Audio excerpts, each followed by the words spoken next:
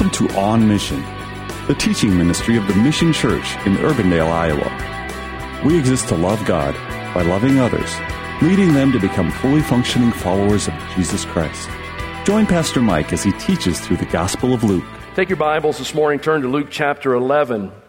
Luke chapter 11. We're looking at verses 1 through 13 this morning. Now Jesus was praying in a certain place, and when he finished, one of his disciples said to him, "Lord, teach us to pray as John taught his disciples." And he said to them, "When you pray, say, 'Father, hallowed be your name. Your kingdom come. Give us each day our daily bread. And forgive us our sins, for we ourselves forgive everyone who is indebted to us. And lead us not into temptation.'" And then he said to them, "Which of you who has a friend will go to him at midnight and say to him, 'Friend, lend me 3 loaves, for a friend of mine has arrived on a journey, and I have nothing to set before him?' And he will answer from within, 'Do not bother me. The door is now shut, and my children are in bed with me. I cannot get up and give you anything.' I tell you," Jesus said, "though he will not get up and give him anything because he is his friend, yet because of his impudence, his boldness, he will rise and give him whatever he needs. And I tell you," I wish it said, "So I tell you. So I tell you, ask, and it will be given to you. Seek, and you will find. Knock, and it will be open to you. For everyone who asks receives, and the one who seeks finds, and the one who knocks, it will be opened. What father among you, if his son asks for a fish, will instead of a fish give him a serpent? Or if he asks for an egg, will give him a scorpion? If you who are evil know how to give good gifts to your children, how much more will the Heavenly Father give the Holy Spirit to those who ask him?" This passage that I just read, is this Luke's record of the same teaching that Jesus gave that's recorded in Matthew chapter 6, which is part of the overall teaching that we know of as the Sermon on the Mount? Is it the same thing, just Luke's take on it? Well, the answer is no, it is not the same. With the exception of just a few phrases, everything in Luke chapter 11, verses 1 through 13, is different from Matthew chapter 6, verses 5 through 15. Let me give you a couple of those differences. First of all, there's the difference of location. Matthew chapter 6 took place in the region of Galilee. Luke chapter 11 takes place in the region of Judea. So we know right now this is a different time, a different place. There's also a different purpose in Jesus giving this teaching. In Matthew chapter 6, the purpose was it was part of an overall broader teaching, again known as the Sermon on the Mount, where Jesus touched on a variety of topics. But as we come to Luke chapter 11, the teaching is now being offered as a response from one of the disciples. I don't know that it was one of the 12. In fact, I think it probably wasn't one of the 12, but one of the other multitude of disciples that were following along with him. This teaching that we just read is a response to the direct request to teach about prayer. And then finally, as we look at the two passages, we find that they have a different concluding emphasis. When you look at Matthew chapter 6, when you get through what we call the Lord's Prayer, you'll find a sentence or two where Jesus takes the thing about forgiveness, and then he kind of emphasizes that a little bit further, letting us know of the need, of the imperative. If we want, if we expect God to be forgiving us, that we need to be allowing that forgiveness to overflow to others. And so that's kind of a concluding emphasis on that particular teaching. But in Luke chapter 11, we find the concluding emphasis being about the persistence in prayer.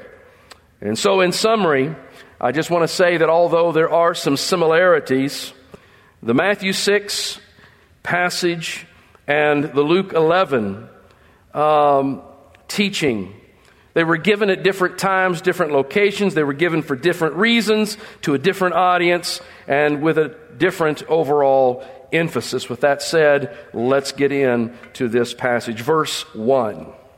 In verse 1, Luke tells us that Jesus had been actively engaged in prayer when this scene began to unfold. Now my question is, does that come as a shock to anybody? Anybody shocked about that? Anybody shocked that Jesus would be active in prayer? I don't think so. I think we'd be shocked if it was the other way around, wouldn't we? Because, over the years we have seen time and time again, it's been presented to us many times that Jesus was committed to prayer. Even still, though, when we take into consideration who Jesus is, at least for me, as I think about it with a broader mind, it's a little bit surprising that he would give such attention to prayer. I mean, if anyone could go it on his own, if anyone had the resources to do whatever they needed to do, wouldn't it have been Jesus? I mean, he is God. And so as God, what possible need would he have of prayer? And yet the fact remains that despite his divinity, Jesus found it necessary and profitable to intentionally and regularly give himself to the practice of prayer. Now, I don't know about you, but for me, as I think about that, since I'm a follower of Jesus, when I see who he is and all the resource available to him, and I recognize how important prayer was to him and that he engaged in it actively, it somewhat increases my understanding of the incalculable value that prayer holds for those of us who call ourselves disciples or followers of Jesus. And it encourages me to remember that if he needed it, how much more do I? Each Tuesday, as I said, as I began the service at the very beginning, I share with you that each Tuesday, the church staff, when we come together around the table there in the office, and we gather for a time of devotion and prayer. And recently, as part of our devotional time, we've been utilizing a book by a man named Paul David Tripp. And the book that he has put out is called New Morning Mercies. And it was interesting that this past Tuesday, as we sat down and opened it up to that particular day, guess what the scripture reading was? It's the same as we just read. Luke chapter 11, verses 1 through 13. I don't know how that happened. That just is crazy, right? But in that devotional, and in all the devotionals, there's kind of a summary statement. And I wanted to share the summary statement with you today because I found it to be very important. In that devotional, Tripp writes, "Prayer is abandoning my reliance on me and running toward the rest that can be found only when I rely on the power of God." That's a very important statement. I put it there in your note, guys, so that you would have it, and I hope that you'll look at it often. Let's read it again. Prayer is abandoning, when I pray, what am I doing? I am abandoning my reliance on myself. And instead, I am running toward the rest that can be found only when I rely on the power of God. Now, those are great words, I think, for all of us, but my question here is this. Do you think Jesus saw prayer the same way? Do you think he would have looked at it in the way that Mr. Tripp summarizes it? Well, I'm here to tell you this morning that he did look at it that way. And he looked at it that way because when Jesus came to earth, he wrapped himself in the flesh of humanity. And in doing so, he surrendered the independent use of his powers as God to the discretion of the Father. Let's make it clear. He didn't surrender his divinity. He maintained that. Jesus was fully God in the flesh, but he did surrender the independent use of his divine attributes to the Father. And we see him telling us about that in John chapter 5, verse 20. Take note. Jesus said, "Truly, truly, I say to you, the Son," he's speaking of himself, "can do nothing of his own accord, but only what he sees the Father doing. For whatever the Father does, that the Son does likewise." In other words, he had to rely upon his communion with the Father to be able to have the wherewithal to do whatever it was that he was doing. In verse 30 of the same chapter, he repeats it a little bit differently. He says, I can do nothing on my own. Why could he do nothing on his own? Because he had clothed himself in human flesh and he had surrendered the independent use of his attributes to the Father. He was not in a position just to do whatever he wanted whenever he wanted. He was here to accomplish the Father's will. And so he tells us, I can do nothing on my own. As I hear, I judge, and my judgment is just because I seek not my own will, but the will of him who sent me. That leads me to truth point number 1, which says that Jesus practiced prayer because apart from prayer, he had no way to know the Father's will or to receive the Father's power through the Holy Spirit.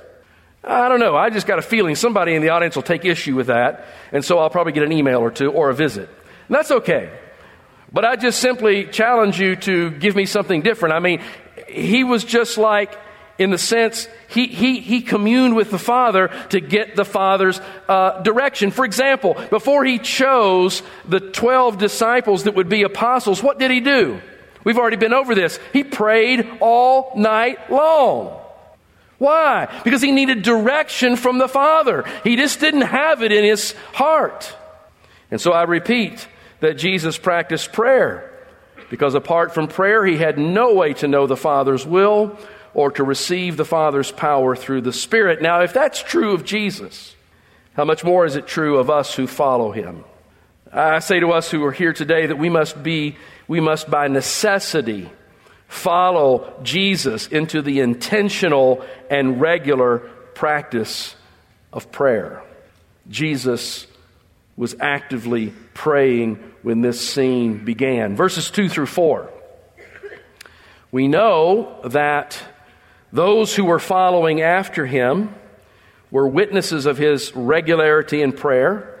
They were also witnesses that his prayer was quite a bit different than what they had been taught or what they conceived of prayer to be. And so one of those followers came and said, Lord, teach us how to pray. And from there, Jesus begins his lesson. And he begins the lesson by giving them an outline. And this outline has 6 points. At least it does here in Luke chapter 11. Take note of the points. Point number 1 is Father. Teach us to pray. Okay? When you do, address God as Father. That right there sets the tone of relationship. Now, everybody on this earth has a relationship with God. Everybody, no matter who they are, have the relationship with God as Creator, created. And that's one kind of relationship we can have. Many people on this earth have the relationship with God as sinner and judge. But there's another group on this earth who have a relationship with God that is son or daughter to Father. This is On Mission. The Mission Church is located at 12001 Ridgemont Drive in Urbandale. To learn more about our ministry, visit our website at themissiondsm.org or call us at 515-255-2122. We gather for worship each Sunday at 10 a.m. We would be honored for you to join us. Have a blessed day, and thank you for listening to On Mission.